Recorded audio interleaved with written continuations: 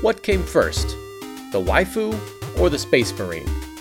Were our expectations about relationships always on the same level as picking which porn video we're gonna click on? Literally, millions of kids played through games where you, the invincible protagonist, are rewarded with virtual smoochies for pressing the correct button combination. As I look back, there were always 5 women that topped my all-time best list. My top 5 video game ex-girlfriends. Yeah, it's a little clickbaity, but what you gonna do? Final Fantasy VII, Aeris.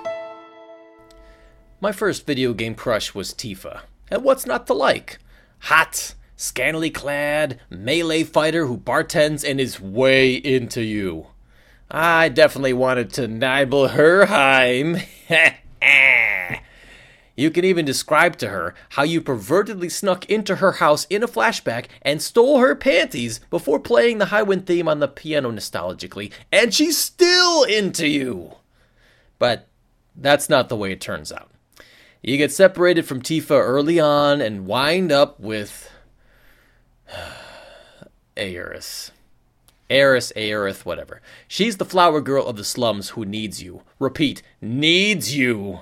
Yet will never get with you. She's the opposite of Tifa.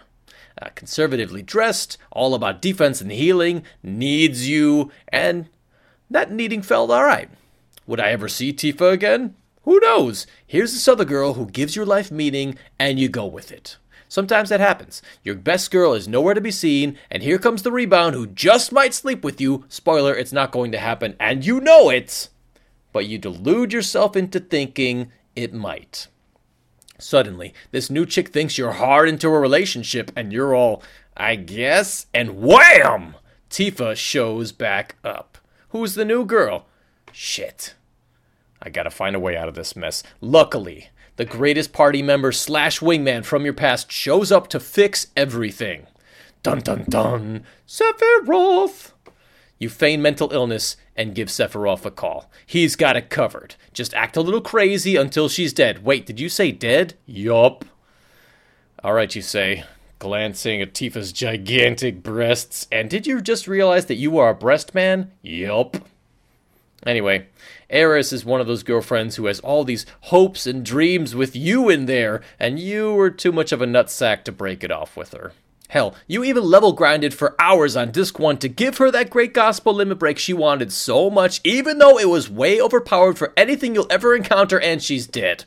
Praise Ramua, she's dead. What's that? Wait, what's that?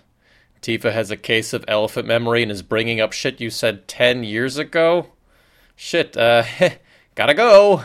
I think Vincent and Barrett and me are gonna go save the world. Yeah, sorry, you should stick to breaking out of gas chambers and having slap fights with that evil chick on a giant cannon. Can we please turn that into an MMA brawl in the remake? Final Fantasy X, Yuna.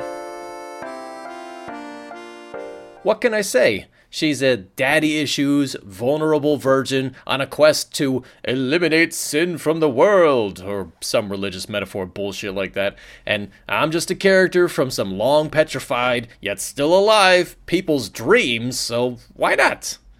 I think it was apparent from the start, to me anyway, that her full-on dedication to her religion was gonna be a problem. She pretended not to notice, although maybe she thought in her heart of hearts she would convert me? Anyway, I wound up being what the old ladies in Yu Yevon Church would call a bad influence on her. Fast forward a few months, and I've made her question her entire religion. We've killed off her pope and the highest-ranking cardinals and even the founder of the religion, which is probably a no-no, and she is literally at the breaking point. She doesn't know what to believe anymore, which, shit, honey, we've all been there. But she hasn't been there, and things are stressful and confusing, which says to me, you're gonna date at least one woman after we break up. Finally, we're killing off all her summons, which were literally a symbol of her religious observance, and she still hasn't figured out that it was probably all my idea. I just kept her around to heal. She wasn't even the second hottest member of the team. I mean, I've seen nameless blitzball players covered head to toe in scuba gear that were sexier. Anyway, I thoughtlessly performed my limit break in front of her. Haven't done that yet.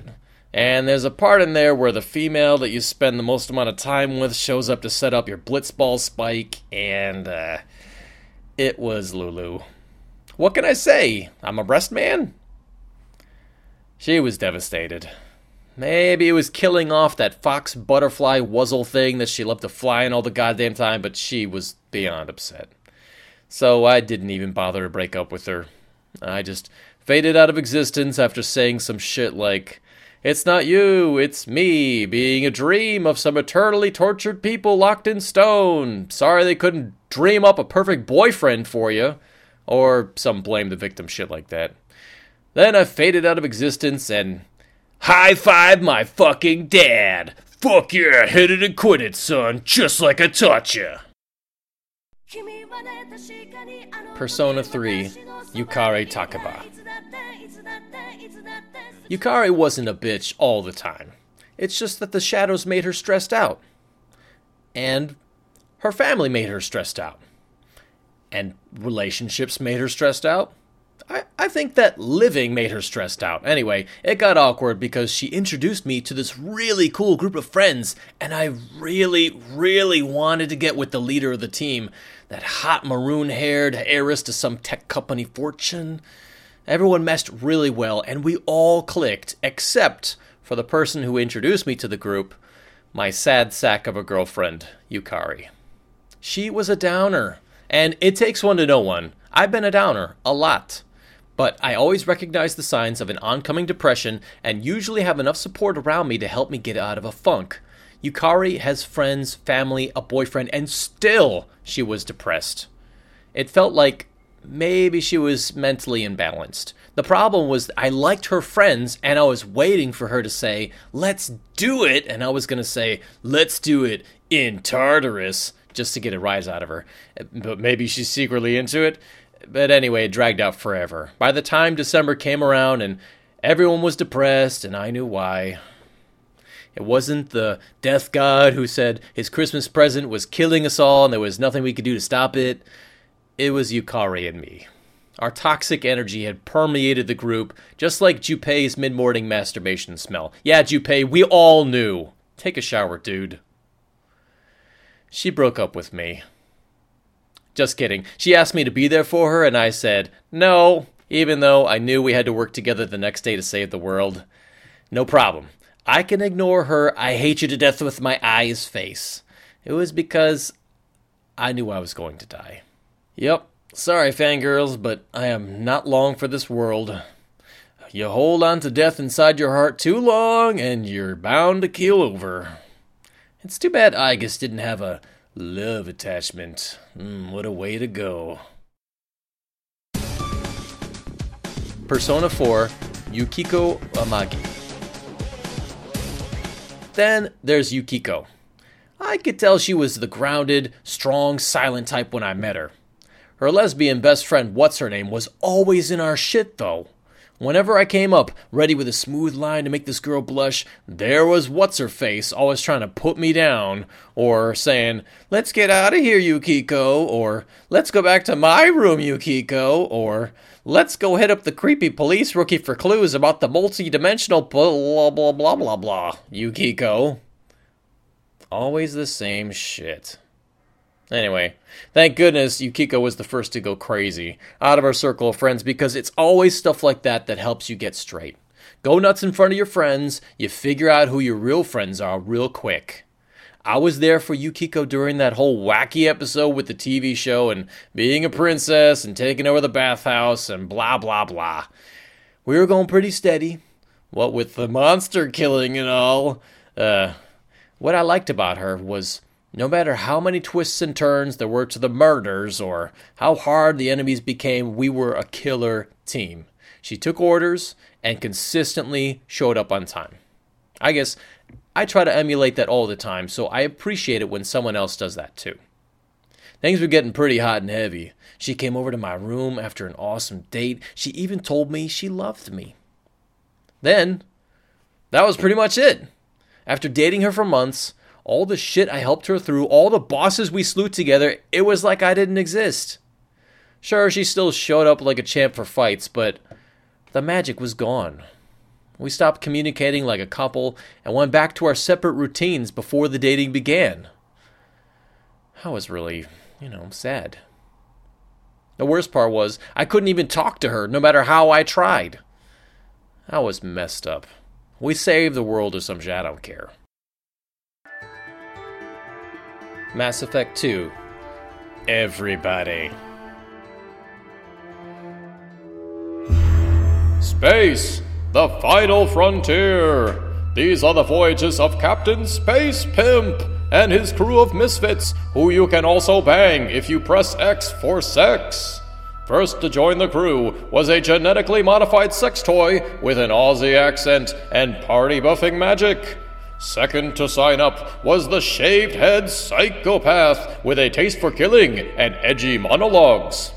Third was a slightly Muslim alien who was good with computers, and then there's that blue jellyfish whose tits get bigger every game.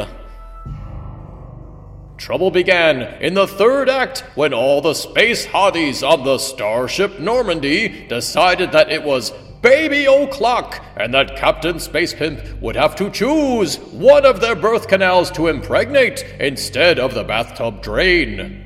The Aussie-ass monster cleared the engine room because she likes to bang in the presence of a dangerous plutonium engine core, while the edgy prison psycho sat in the dark, ready to jump on any penis that passed by, mimicking the attack patterns of an ambushing spider. But it was the vaguely Muslim alien who secured the captain's sex organ into her strange nethers. Perhaps it was her innocent charm or lack of antibodies that drove the captain into her otherworldly bosoms. Or maybe it was the awkward way that she seemed to be needed saving all the time, like some futuristic damsel in distress with a bag over her head and a Russian accent for days. Either way, she definitely got an STD from their one night of cross-species tongue-wagging. Next episode, the captain dumps one female and hooks up with another, only to dump them and hook up with another until the entire starship Normandy carries his seed. Huzzah! Thanks for listening, everybody. We are the Jumpman Podcast. This is a bonus solo episode. Usually it's me and my brother Eric spitting weekly MP3s at you over at jumpmanpodcast.com. You can also check us out at Facebook, facebook.com/jumpmanpodcast. We're on RetroWare TV and elder-geek.com. Please check us out, subscribe, comment on our Facebook page if you like. And we're also streaming live from our PS4 over at twitch.tv/jumpmania. I don't expect you to memorize all those, so we have some handy links everywhere. And thanks again. And if you like this kind of solo thing, let me know. Otherwise, we're back to our regularly scheduled format every Tuesday. Thanks, and see you later.